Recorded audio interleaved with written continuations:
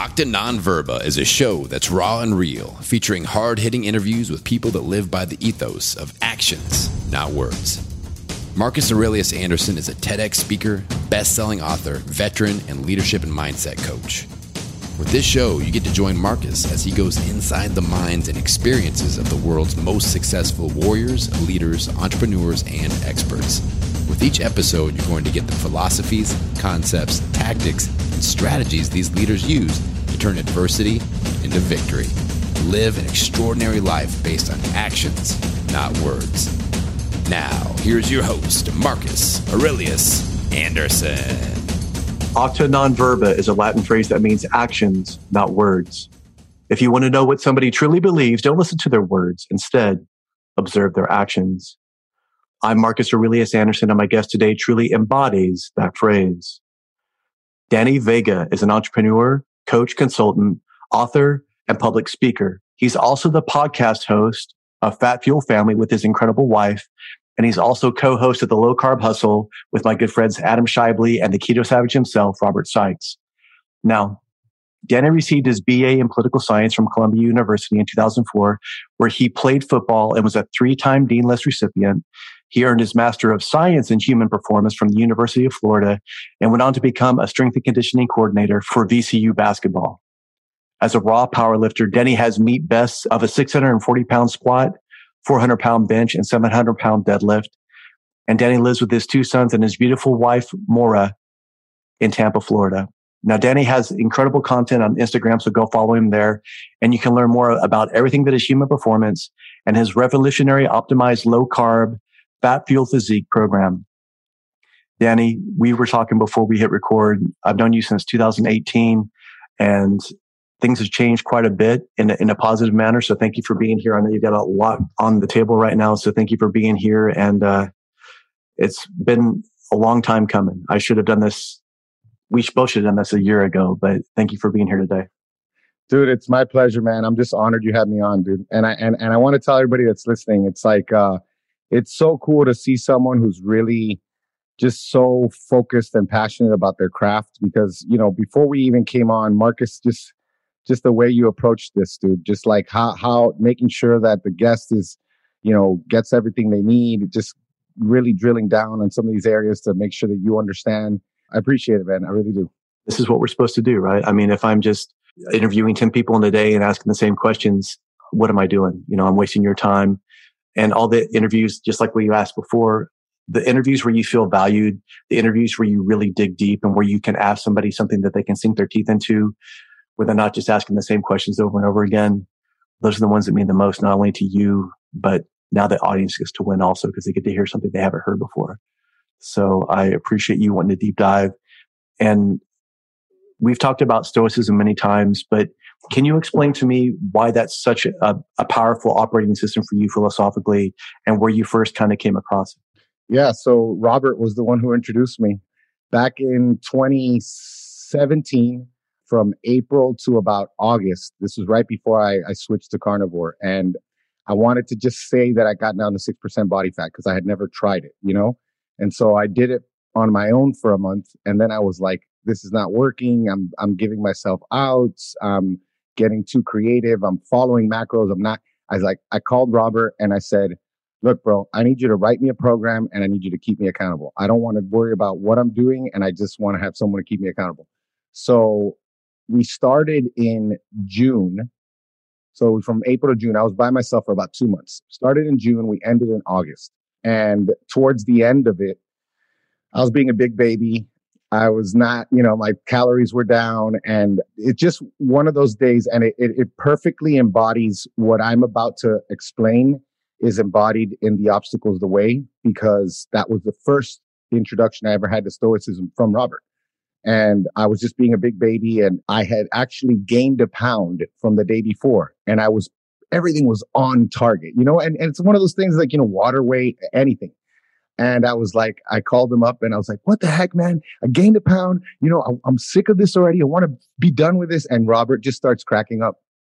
And I'm just like, why are you laughing? And he's like, because I'm so happy for you, man. This is the good part. This is when, you know, the things start to happen, you know? And he's like, do me a favor, listen to The Obstacles Away. I always listen to it during my shows. Before my shows, I was like, okay, so I listened to it. And, I've told you this before, why I love the way Ryan Holiday broke it down, because it kind of like, before I read Marcus Aurelius, before I read Seneca, it was knowing just the way that Ryan presented it. And it was, perception, action, and will. And the will was where I was struggling, because I had this entitled mindset that I've put in this amount of work already, and I've put in X amount of dollars for whatever, applied to anywhere in your life. I've put in X amount of time. Something should have happened already. This should have happened. That should have happened. So I'm expecting something, and it has nothing to do with anything in my control, and it was just blew my mind. The fact that I can't believe that was right. 2017 was the first time. Yeah, it's 4 years ago, where I realized that I was like, I've always been describing myself as goal oriented, and I always wore it as a badge of honor. But that's when I first started to really give some much needed context to that phrase, because goal oriented, I like it still. I don't use it anymore. I like it because the definition, it means you have goals and you're oriented towards those goals. That's a good thing. However, I realized that I was more results oriented than process oriented. And that was what a game changer that was for me and every client that I've ever met after that point, because I've told my clients the same thing. It's like, look, you're going to keep telling me the same thing, and I'm going to keep telling you the same thing. At the end of today, did you follow your plan? Period. That's all that matters. Did I follow my plan today? Did I do it to the best of my ability? Yes. Everything else is completely extraneous and doesn't matter. And so Robert introduced me to that, and then I got into Marcus Aurelius, and then I got into Seneca and Epictetus, and then I've read some of the more modern, Nassim Taleb and Donald Robertson, another great. I get his newsletter, and so here we are now. I'm not going to say I had a really bad period last year from about April to about November, where I just was not. I was getting all these great opportunities to really practice stoicism, and I was just swatting them down, all of them, just like, no, I'm not going to do it. I'm going to be angry. And so this year I woke up, I had this really spiritual experience on New Year's Eve, where I cried, like like ugly cry, like the floor was wet. It's not like little tears, and everybody was asleep around me. It was just me in the house with my kids and my wife asleep.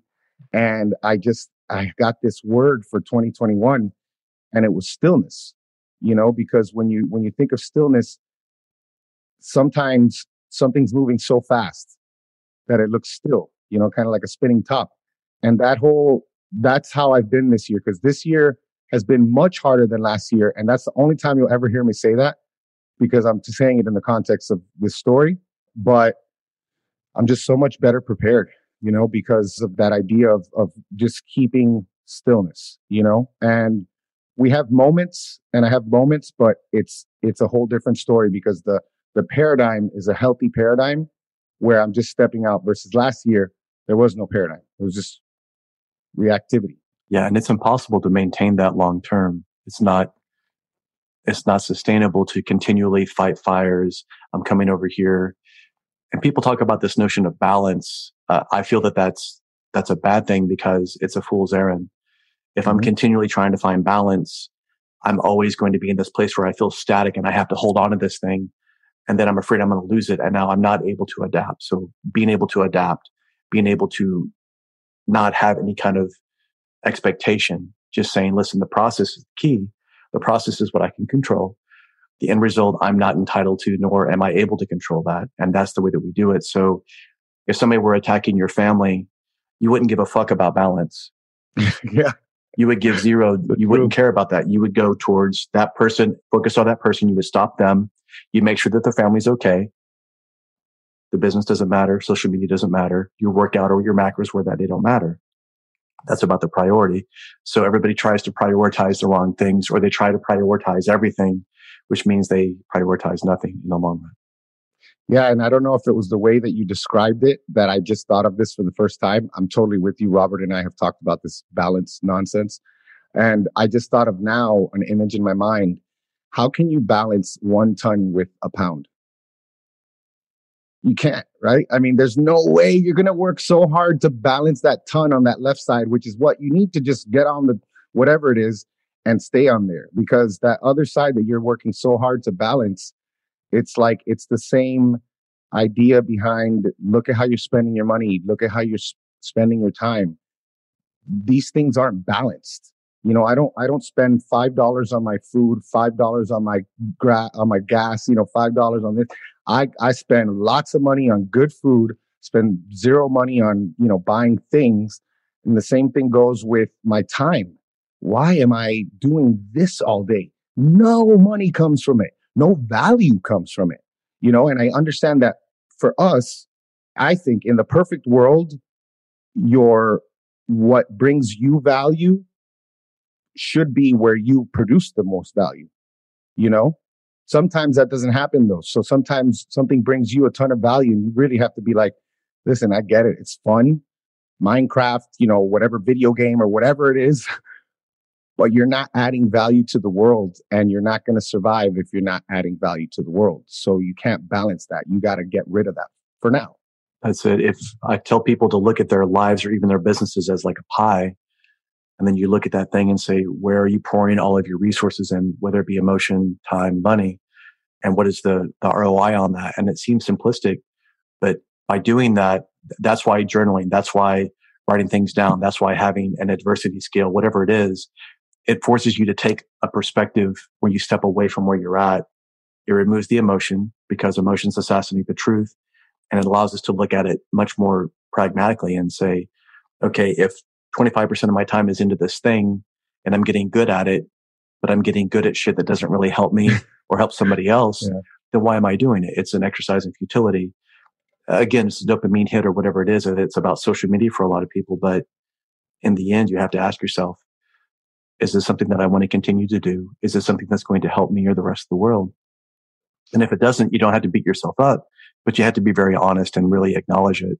The reason why most people are not able to get beyond either a bad habit or adversity is because they choose not to acknowledge it or they try to tiptoe around it. And then they live their life with this elephant in the room and they build their life around that. And the people around you are forced to build their life around that. And now you're not even living, you're just existing and you've wasted a lot of time in the process. Yeah. And wow, that hit me when you said the people around you, because, in my house, things are, we're very traditional. My wife has a traditional view of her role. I have a view of my role. We get along really well that way. And I think, I'm not sure, if I haven't thought about it, whether that would change. Let's say if we both thought of things differently, that the effect of my inconsistency or just lack of execution would affect the family as much. I think it would, probably, regardless. But all I know is that, the position I hold in my home, if I'm not doing this the right way, you're right, everyone gets affected.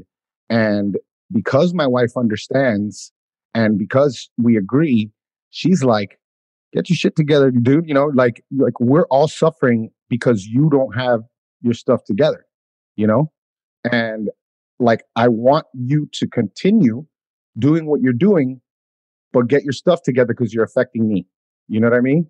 So true about, you affect everybody around you.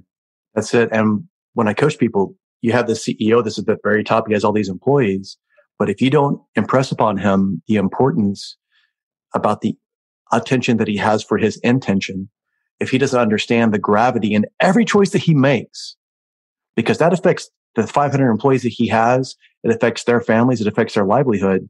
So everything is high stakes. That bite of food, that lack of food, that water, that lack of water, that workout, that lack of consistency. And if he's got a bunch of yes men around him, nobody's going to tell him the truth. And that's what I do. I'm just like, I don't have time to lie to you. I know that you don't have time for me to waste your time. So these are the things that we have to do. And sometimes it has to be very short and it has to be very rough because that's what wakes them up. But that's what we have to have. And that communication is key, right? Yeah. And what you said about them understanding every decision, I think just the intention of that will help lower the amount of decisions. because you're like, this is not even a decision I need to even spend time on. If every decision matters, this is one that making either way is wasting my time. So because it matters, I'm not even going to worry about that. So just being intentional will cut down on decision fatigue. It absolutely does. And like you said, if you're making the right decisions about the 5 most important things, those smaller decisions take care of themselves just by nature. You don't have to worry about going through and micromanaging everything that you do in your life. And that's where the key is. And you talked about your family and how important they are to you, the way that you're raising your boys and everything. Tell us about this book that you guys are creating and what the intention was behind that when you created it. Yeah, it just started off with my partner, who's a friend of mine from years now. Originally reached out to me. He works for like GamesWave in Miami, Florida, and reached out to me about that. And I was like, what the heck? I don't have, why are you reaching out to me? And then after a few months, I realized that, it was in my best interest because it was like Dave Asprey had done it, Ben Greenfield. And so I had a great experience. So if anybody is looking to optimize themselves, check out GamesWave because it's awesome. So anyways, we had that working relationship. And then he started calling me like November of 2018, I believe. And he was just asking me questions because he had this idea and he hadn't told me the details of it. And he's like, man, I got this idea for a kid's book. You're pretty tapped in. What do you think about this? Is this even available? And what he wanted to do was take personal development books and turn them into storybooks for kids because we don't have that. That doesn't really exist. Right. Well, I said, no, the only thing that currently exists is the Turtle Twins series, which what they do is they take philosophy books and economics books and they turn them into kids' books. Nice. And they're focused around the brother and sister who we follow on every book. So they literally have a book on the creature from Jekyll Island about the Federal Reserve. They got Bastiat, the law. They got the Golden Rule. They got all this stuff. And I'm like, but they don't have, self-development, personal development books. This is a new niche that we can carve out. But I didn't know that I was going to write it yet. I was just giving him ideas. And after like 1 or 2 conversations, I believe like halfway through another conversation, he's like, wait a second, you want to write this with me? And I was like, hell yeah, I want to write this with you. Of course I do. And I was like, but we got to start with How to Win Friends and Influence People. And he's like, well, that's exactly where I wanted to start. And I was like, oh gosh, this is Providence, dude. So what an amazing experience of, first of all, this being my first creative writing experience. Because I've written a ton, but creative writing is just a whole different thing. Yeah. Have you done any creative writing? I have. I haven't published any of it. That you haven't published. Not that you put out. Not that I put out, yeah. Man, it's such a different experience, man. It's such a more fulfilling experience. Even though I love keto and we were signed to a publisher and that fell through because my partner left the keto space, and then I wanted to bring someone else in and they're like, oh, we're not signing any new contracts. And it worked out for the best. But sitting down and writing this, number one, opened up so many different areas. I got nostalgic because I was, going back to school and I started to think about who are the people who really made an impact on my life because they're going in the book. They're going to be a character in the book. They're going to be an influence behind a character in the book. And so that was really, really cool. We also were able to interweave all of the lessons of how to win friends and influence people through characters. So through his mentor, who we call Dr. Libertas, and by the way, that alone is a little nod to Connor Boyack and the Turtle Twins because and it's also, he pronounces it Libertas, which, whatever, tomato, but his publishing company that he created is Libertas Press. Nice. And he has, I think it was before that, it was the Libertas Institute. I think it's, he does a lot of 10th Amendment stuff. So he's been fighting for states' rights in Utah forever. But anyways, we learned these lessons through his mentor, through his love interest, through his friends. We learned what not to do by watching The Villains, and just the ability to bring in all of these different creative ways of those lessons. I just think, at the beginning of the book, reading through the book as I was writing the book, just seeing something that just jumped out at me where Dale Carnegie says, look, it doesn't matter if you're an engineer. It doesn't matter what you do. If you don't know how to deal with people, you're not going to do well in life. It doesn't matter if you're a number cruncher.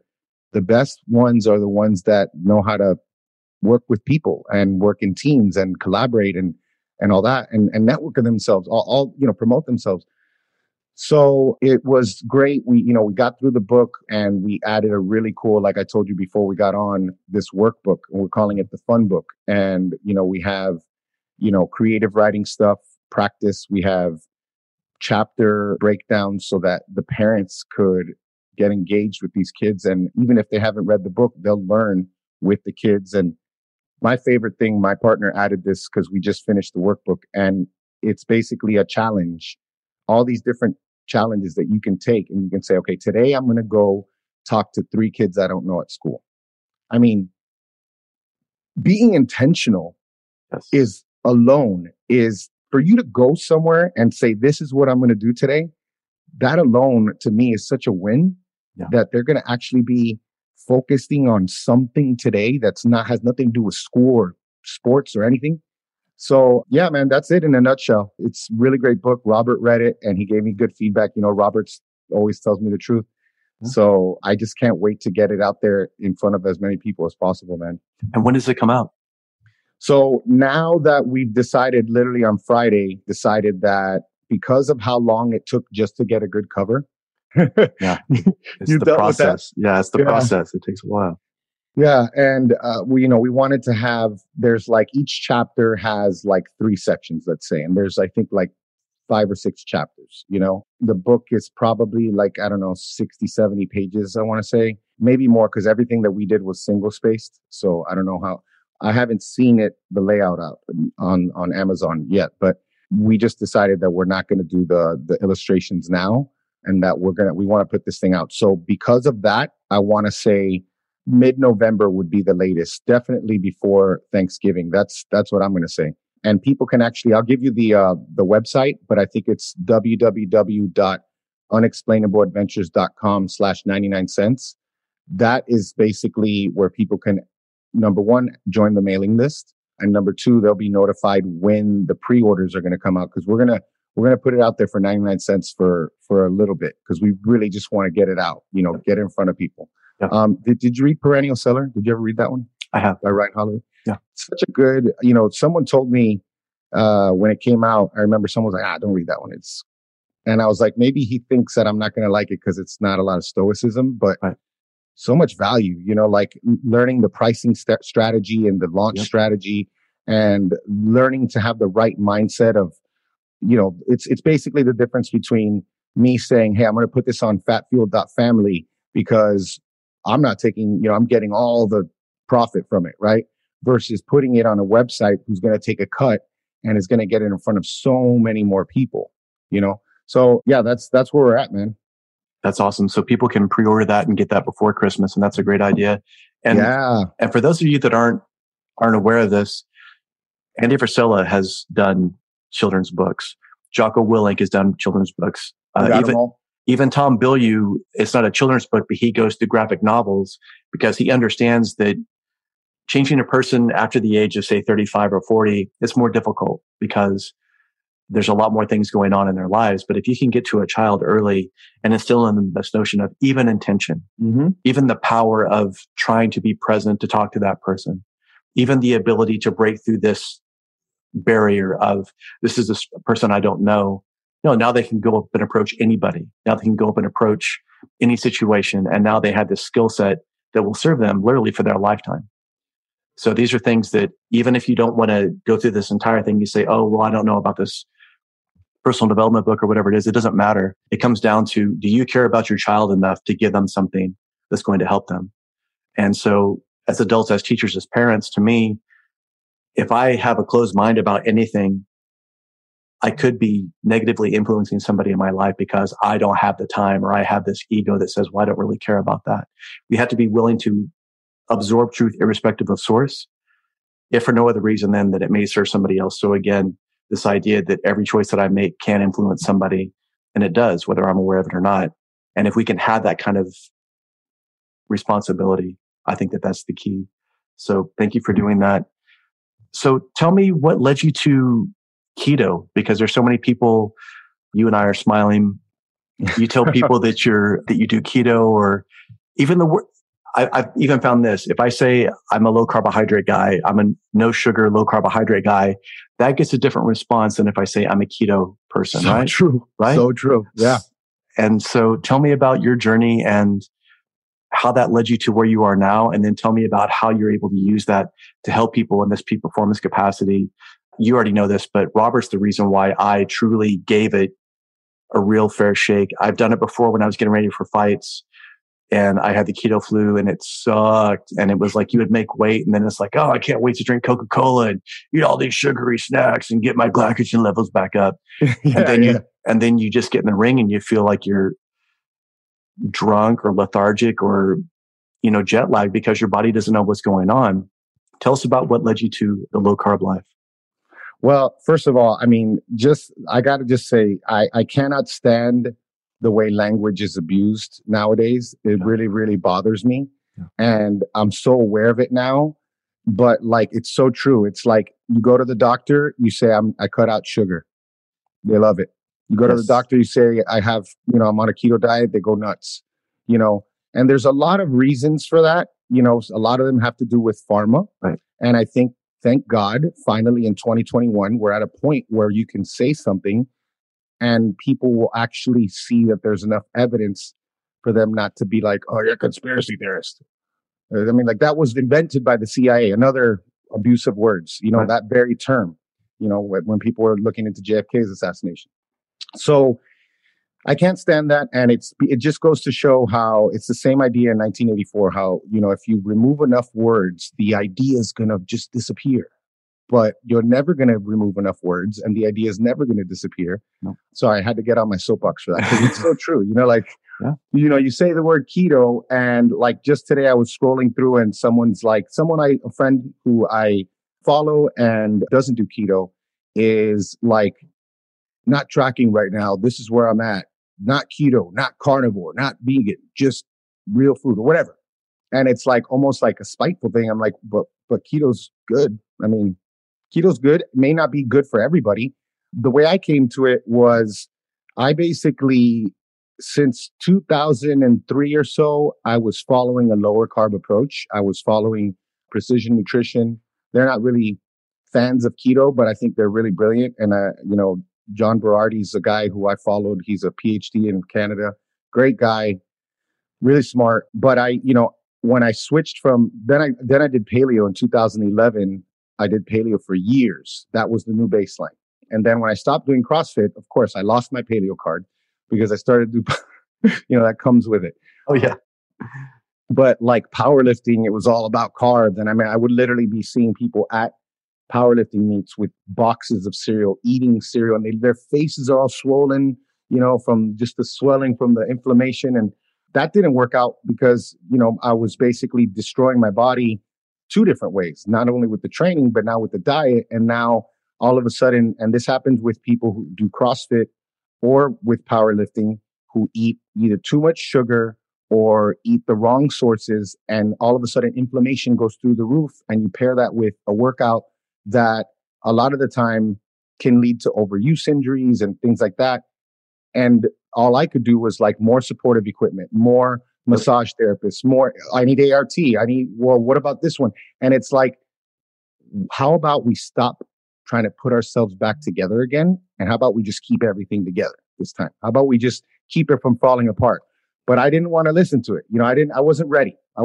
So it took 2015 getting ready for one of my last meets. It was a raw meet, and this federation didn't even allow sleeves. And I think that lack of support, I think they've changed. I just spoke to someone about it. I think that it's APF. I think they changed, but back then you couldn't wear knee sleeves.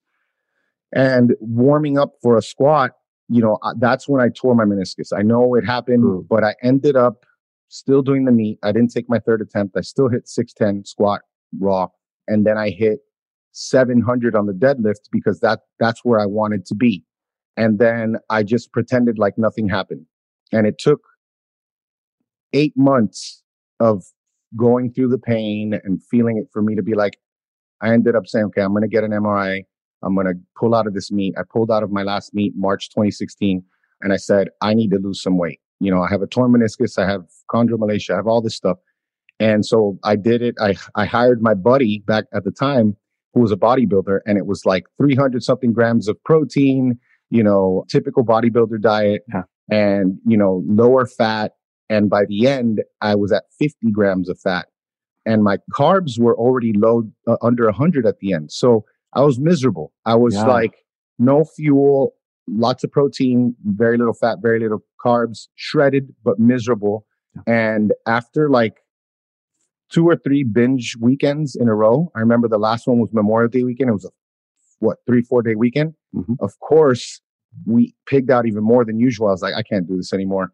So I remember going to the gym the next weekend. My buddy Trevor, who was doing graduate work with Jacob Wilson and Ryan Lowry here in Tampa, he had been bugging me for months to do keto. And I was like, get out of here. Keto. I'm a power lifter. I need carbs, and anyways, like I just, at that point I said it was quality of life, because I was already lean and I was already where I wanted to be. Dude, 2 days into it, I felt like a different person. I basically remember my carbs were low and my fat was low. So for the first time in months, I had bacon. I had a whole pack of bacon. I drank the bacon grease. I then had an aversion to bacon for like a month because it had it, coming back into it that hard.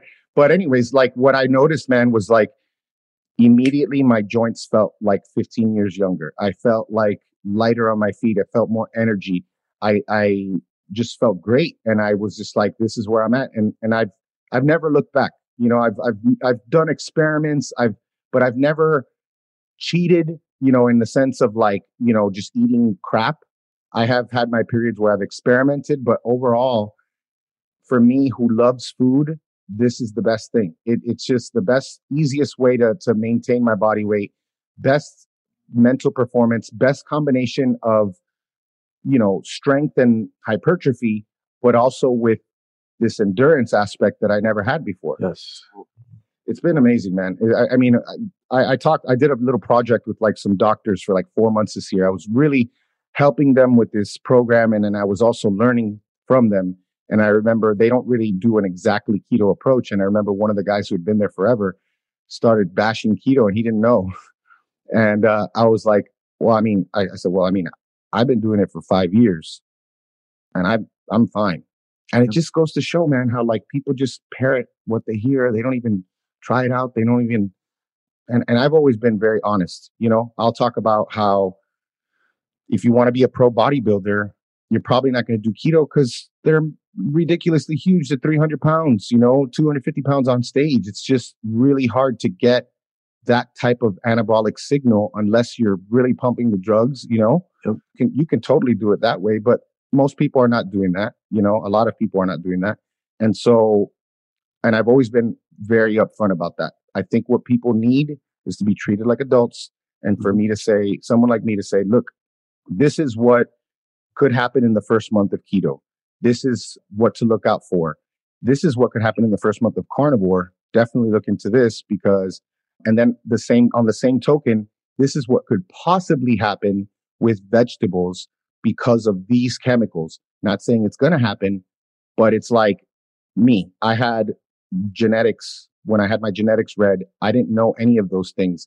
But once I knew them, it gave me a closer starting point to figure out what the heck was going on because I knew that. And that's information that I think people should know. That was part 1 of my interview with Danny Vega, entrepreneur, coach, consultant, and podcast host of Fat Fueled Family and the Low Carb Hustle. You can hear part 2 of the interview on the next episode of Octa Non Verba, where Danny returns to discuss the impact of a keto diet, how it can affect your mind, body, and overall performance. Danny and I also discussed the importance of sticking to a plan, why every athlete can benefit from the keto regimen, and how nutrition helps you focus and improve your decision-making abilities. Until next time, live a life of deeds, not words. Live a life of Octa Non Verba. Thank you for listening to this episode of Octa Non Verba. If this message resonates with you, please share it out with others on social media. Hit that subscribe button and leave a review for the show anywhere you listen to podcasts. To learn more, please go to MarcusAureliusAnderson.com and join his Octa Non Verba Inner Circle to get exclusive content, news, and information. Until next time, remember, talk is cheap. Live your life based on actions, not words.